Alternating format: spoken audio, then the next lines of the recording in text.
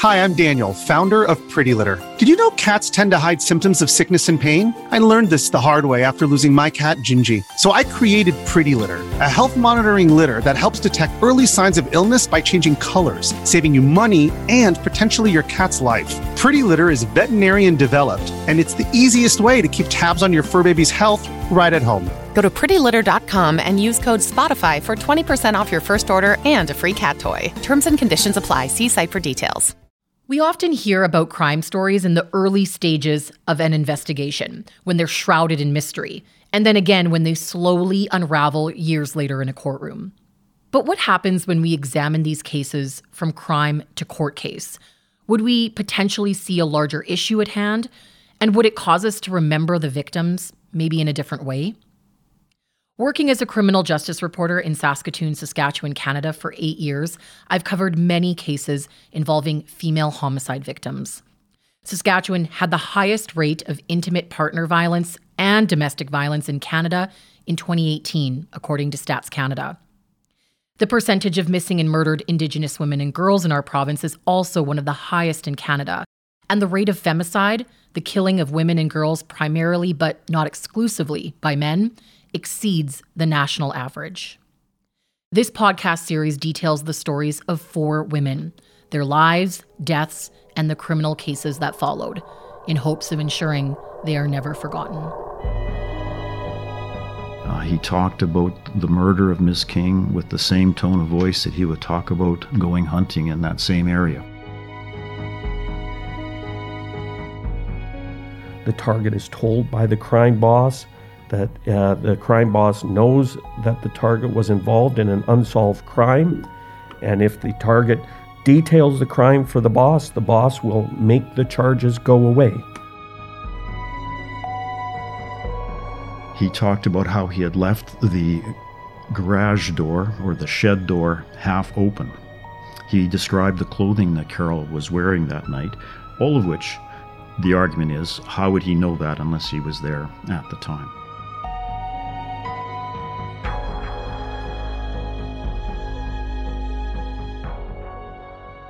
Last episode, we told you how Carol King went missing from her property near Herschel, Saskatchewan, on the day she planned to file a criminal harassment complaint. Days later, an image of her PT Cruiser submerged in a slough was circulated to news outlets across the country. A few weeks after that, Carol's remains were found on an abandoned farmyard not far from her property. It all happened in the span of a month. Carol's ex, David Casey, became a person of interest. But David had an alibi, and there wasn't enough evidence to lay charges. So while these events took place in a pretty short amount of time, Carol's case went cold for 5 years. This episode details the undercover RCMP investigation that broke the case wide open.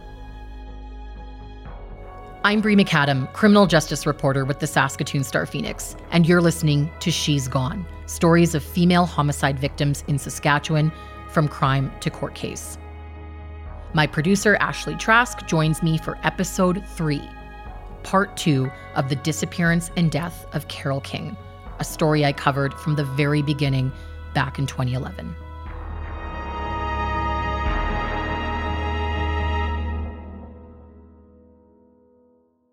The operation is commonly referred to as a Mr. Big Sting, and the major crime technique is often used in cold cases where police have a strong suspect, but all other investigative avenues haven't produced sufficient evidence to lay charges.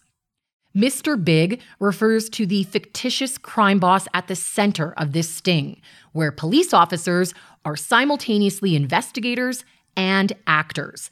They have to pretend to recruit their suspects into low-level crime rings of which they supposedly belong.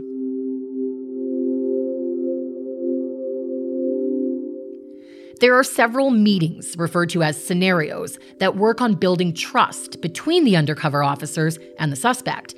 Many of these meetings are secretly recorded. The suspect is initially hired for odd jobs, which become increasingly lucrative until they are eventually offered full-time employment. Here's the catch. The suspect is told that in order to become a member, they have to come clean about any past behavior that could bring unwanted attention to the organization. Why would this take 5 years? In this case, the investigation only took 5 months, but there's obviously a lot of planning and preparation that has to happen beforehand. Police officers always say that the objective is to find the truth. If the person hasn't done anything criminal, the belief is they won't have anything to confess. But there's been a lot of controversy over this investigative technique, including criticism that it can elicit false confessions. We'll get back to this a bit later.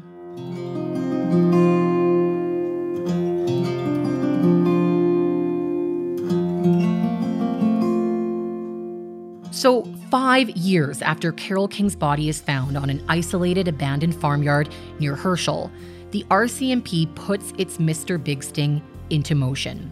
Their target is Carole's ex, David Casey. In February 2016, undercover officers officially meet David and his wife, who are now living in Alberta, at an Edmonton Oilers game. Police orchestrated this fake contest, pretending that David won a free VIP package. Through this meeting, the officers start chatting with David and eventually ask him to do some simple jobs like building boxes. And it's perfect work because David's a construction guy. He's worked on houses, he fixes lawnmowers, so police are playing right into his wheelhouse. As they get more and more comfortable with each other, David's tasks become increasingly more illegal. Police are dangling a line, and David is biting. So where do police go from here? Okay, it would take hours to tell you about all the different scenarios over the 5 months, but it's all a slow build to test David's dedication and to see if he wants to be a full-fledged member of this fake group. David eventually tells the officers about Carole King. He says they bought a home together and that although it was in her name, he had paid half. Now remember, Carole's sister Brenda said Carole wanted to sell the house and move back east. David tells the officers that she was mad about him going back to his wife. After putting a lien on the house, David says, quote, "Hell broke loose." He believed Carole was going to make a false sexual assault complaint against him so that he would go to jail and she would get the house.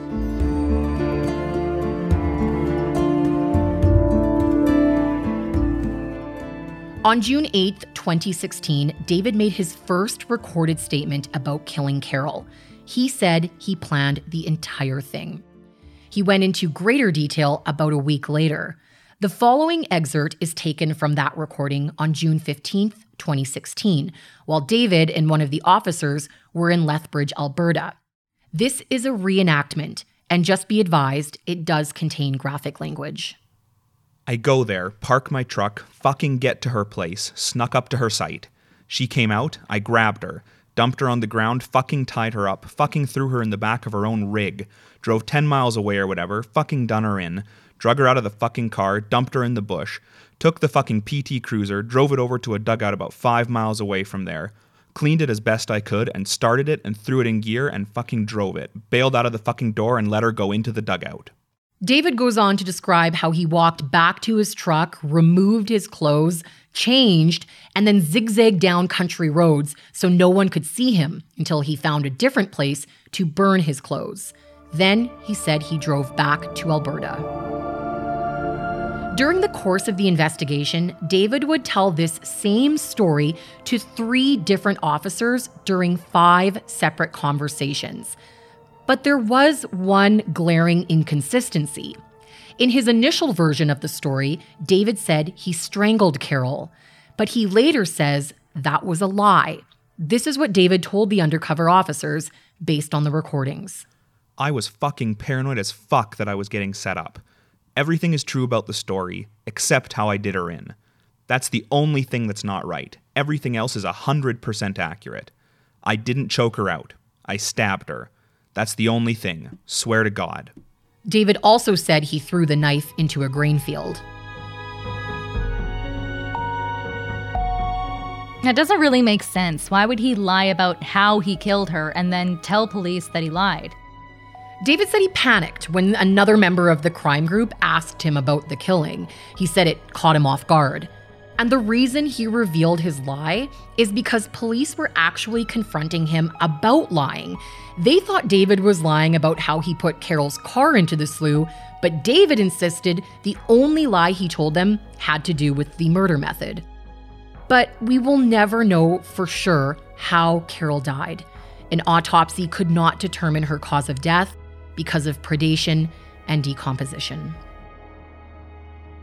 David even took 2 of the undercover officers on a road trip to reenact the day he said he abducted and killed Carol. He showed them all the locations, where he drove Carol's car into the slough, where he left her body, and where he threw the knife, which in the end was never located. Does he ever seem to feel bad about what he's describing? Or what's his tone like when he's telling this to the undercover officers?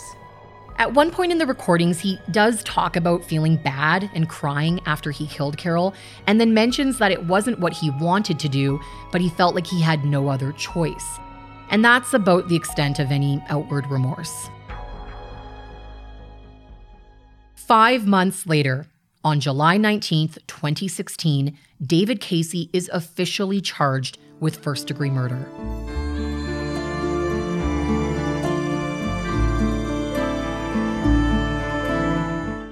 David pleads not guilty to the murder charge, as well as a charge of offering an indignity to human remains, which basically means moving a body after death. His trial takes place in Saskatoon Court of Queen's Bench 2 years later in the summer of 2018. David chose to be tried by a judge alone. Anyone in Canada who's charged with an indictable or serious offense can choose to be tried by a judge and jury or a judge. But before the official trial can begin, there is a special hearing to determine whether all those confessions David gave to police can be allowed as evidence. This process was mandated by the Supreme Court of Canada in 2014. And it requires the Crown to prove 2 things.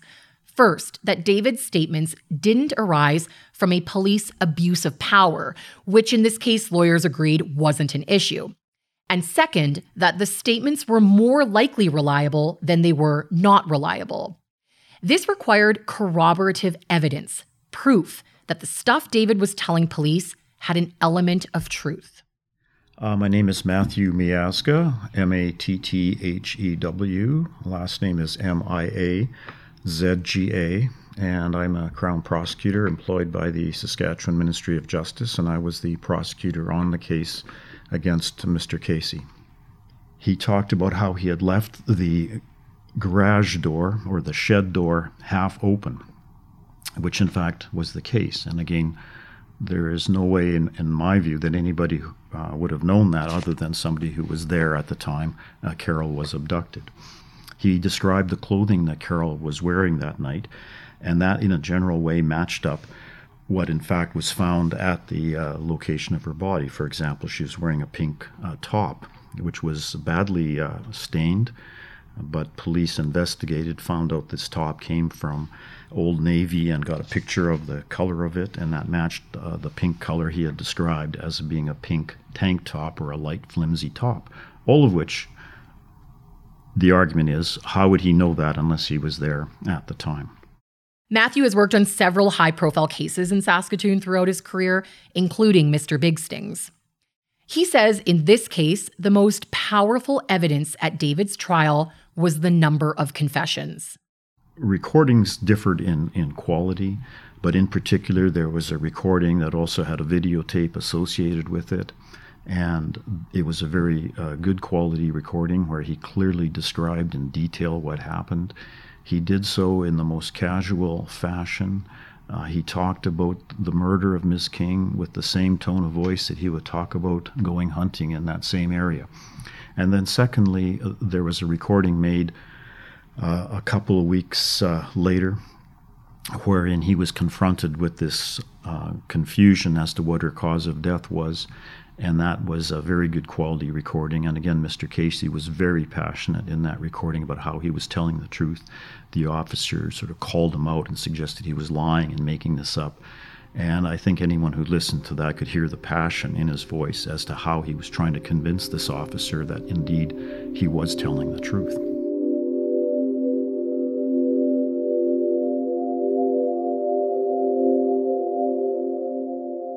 I'm struggling to understand this false confession thing. Why would someone confess to a crime they didn't commit? Well, some defense lawyers will argue that in Mr. Big Sting's, suspects are willing to say whatever it takes to get into the crime ring, especially when money is involved. I'm Kevin Hill, Kevinhill. I'm a criminal defense attorney operating out of Saskatoon throughout the province of Saskatchewan, typically. And I represented David Casey at his trial.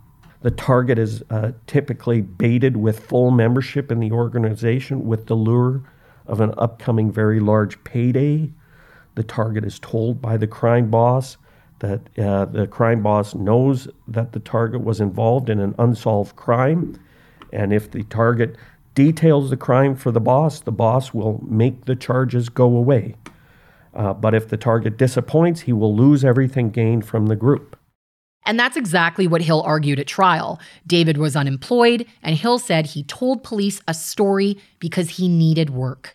It was a constant running theme throughout his conversations with the undercover operators that he was struggling financially. He was the main breadwinner of his family, his wife, his children, and he was looking for work and needed full-time work, needed full-time money, and would specify what kinds of levels of dollars he needed on a weekly and ongoing basis to be able to finance his family. So he was actively seeking full-time work of one form or format throughout this operation. What do you say to people who would have trouble grasping the fact that somebody would choose to confess to killing somebody so that they could get a job? It's an alien concept for most people to be in this kind of scenario. But I think it has to be assessed from the perspective of somebody who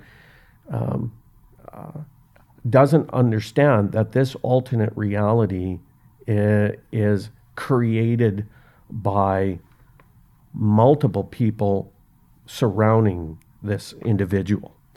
And they know a great deal more about this individual than the individual knows about them.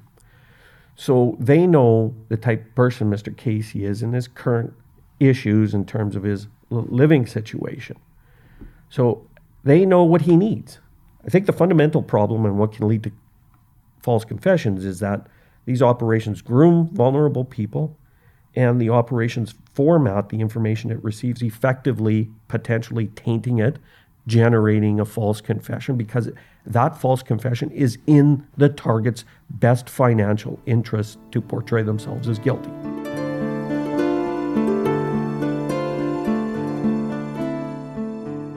Okay, just a quick side tangent. Hill said they know the type of person Mr. Casey is.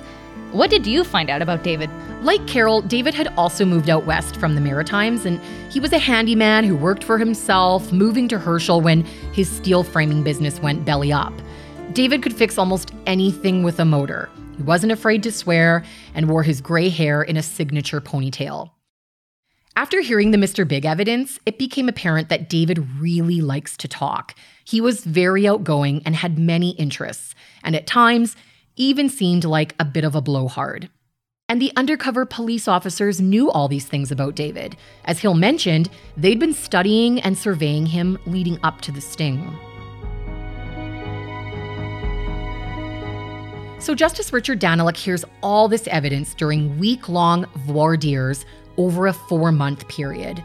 And he decides that the evidence meets the required reliability threshold and allows the Mr. Big Sting as evidence at trial.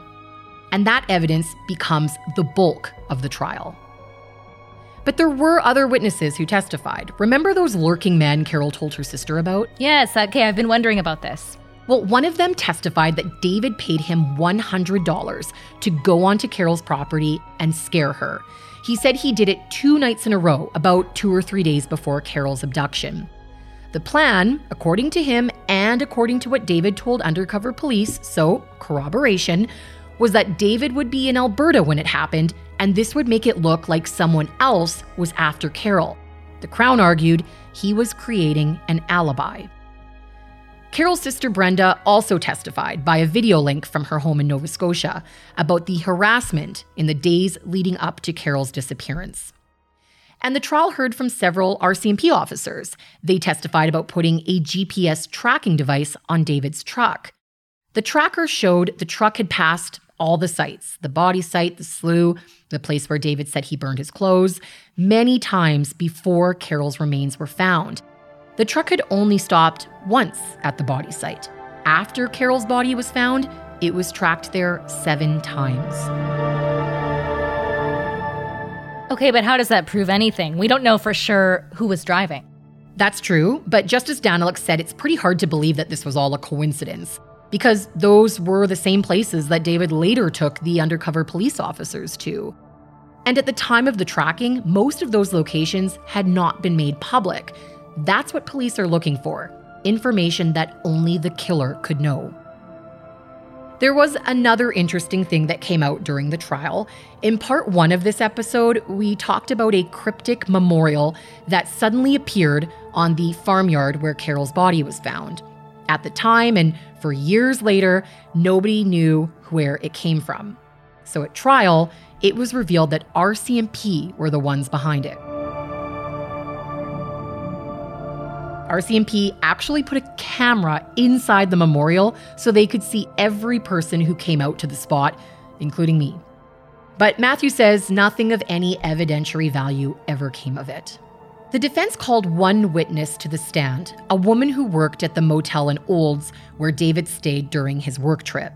She said she saw David walk by the front desk around 5 p.m. on August 6th, 2011. If this were true, David couldn't have been in Herschel abducting and killing Carol. But in cross-examination, she was all kinds of confused, saying she didn't even know for sure if that was the right date. In their closing arguments, both Matthew Miazga and Kevin Hill focused on a specific aspect of the case, the timeline. Remember when David claimed he was working in Olds the day Carol disappeared? Well, the Crown argued David was in Hanna, Alberta around noon that day, based on a highway speeding ticket he got, arrived in Herschel before Carol's 5 p.m. appointment, and had enough time to do the crime and make it back to Olds by 9 p.m. How do we know he was back by 9 p.m.? When David was initially being questioned by police, he gave them a camera as part of his alibi. On it was a picture of a storm that he had taken near Olds the night of Carol's disappearance. Matthew says the photo had a timestamp that actually helped police determine when David would have returned from Herschel, thus creating a timeline. But Hill argued the timeline was impossible, that there was no way David could have been in Herschel long enough to kill Carol, get rid of all the evidence, and still make the 3.5-hour trip back to Olds by 9 p.m. Matthew also argued that David's Mr. Big statements about killing Carol are true, and that they are corroborated by all the other evidence put before the court. He said it was first-degree murder for several reasons. The first reason was that it was planned and deliberate. In his statements, Mr. Casey made it very clear that this was planned out ahead of time. He drove from Alberta some 400 kilometers to Saskatchewan. He had parked his truck in an area so that it would not be seen. He dumped the car in one place. He dumped her remains in another place. And all of these things he said he had thought out ahead of time. He also set up the false alibi in the days leading up to it that we've already discussed by having somebody else go to the house to scare her. And all of that made it very clear that this was a planned act. It may well have been motivated by passion because clearly the relationship between those two was in a very bad place at that time. But what's important is that it was planned and deliberate. The second argument the Crown had is that this was a murder that took place during the course of a kidnapping or a forcible confinement, which automatically makes something first-degree murder. Mr. Casey's story was that he, in fact, did kidnap Ms. King from her residence and took her in her car to the location about 6 kilometers away where he killed her. That amounts to a kidnapping and or a forcible confinement. And when a death results in the context of that crime, it is, by definition, first-degree murder. Hill said his client did not kill Carole King. There were way too many inconsistencies in David's statements, like when he initially lied about the murder method, that prove his statements were unreliable.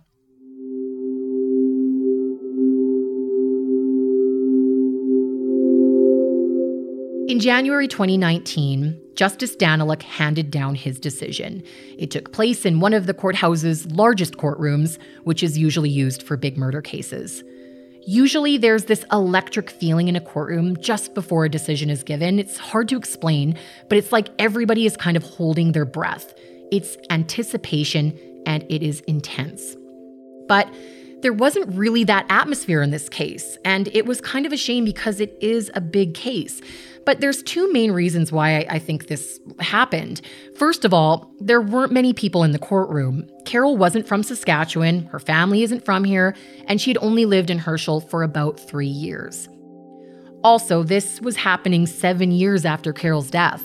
A lot of time had passed, and the case hadn't been in the public eye for quite a while.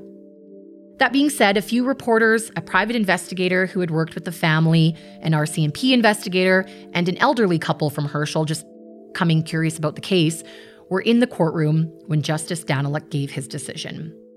He found David Casey guilty of first-degree murder and offering an indignity to human remains. Do we know what the smoking gun was? Did it end up being the undercover confessions? Daniluk said the confessions were highly reliable because they create a timeline and a set of circumstances that matches the physical evidence. And there was a motive. He said the relationship was bad. David decided to kill Carole, and he put the plan in motion when he realized she was going to police. And earlier, Ash, you had asked me about whether David seemed sad about what he did. Well, in his decision, Daniluk touches on this, saying the matter-of-fact way that David discussed planning and killing Carole could only be described as chilling. David received the mandatory sentence for first-degree murder, life imprisonment with no parole eligibility for 25 years. So did we ever hear from David during the trial? No, we didn't, because in the end, he did not testify, which is completely within his right. Before he was sentenced, David was given an opportunity to address the court, but he told the judge that he had nothing to say. Matthew, the Crown prosecutor, said David was calm throughout the entire trial. He had even gotten permission to sit beside his lawyer instead of in the prisoner's box. Matthew says something that struck him about the trial was the genuine relationship between David and the police officers, who, at one point in his life, David believed were his friends. In fact, during the trial, they would talk during adjournments as though they were friends, even though they're testifying on a first-degree murder trial against this man. I recall, and in fact, sometimes I was a little taken aback when a witness would, during adjournment, when we're waiting for the judge to come in, would engage in conversation with Mr. Casey about how he's doing, about how his wife was. One thing in particular I remember is that he had given a gift of some golf clubs that were sort of antique golf clubs to one of the undercover operators because they all enjoyed golfing.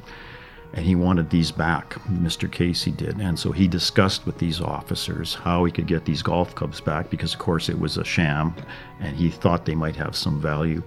And they eventually made arrangements for those to be returned, and they were returned to him on the day he was found guilty.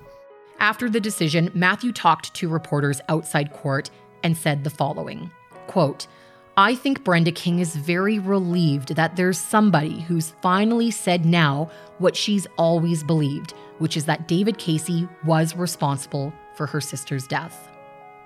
When I reached out to Brenda to speak to me for this podcast, she respectfully said she didn't feel like she could. Now, it's important to end this by saying that David has appealed his murder conviction, citing 6 different grounds of appeal. And most of them revolve around those murder confessions, arguing they never should have been made admissible in the first place, and that without those confessions, the Crown would be back to square one, without a case. If David's appeal is successful, he's asking for a new trial. There are many organizations in Saskatchewan that provide services to victims of stalking, criminal harassment, and domestic violence. For more information, you can visit the Provincial Association of Transition Houses and Services of Saskatchewan, also known as PATHS, at pathssk.org. That's PATHSSK.org. And if you have any information on someone who is missing in Saskatchewan, you can always contact Crime Stoppers at 1-800-222-TIPS. That's 1-800-222-8477.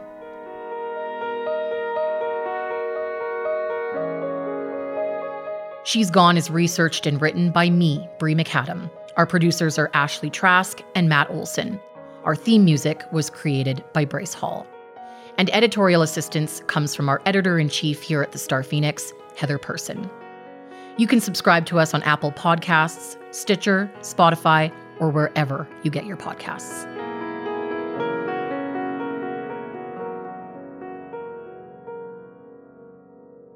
On our next episode... I think I realized a little later on that he had witnessed a woman dying on that road. Something went very, very, very sour that night.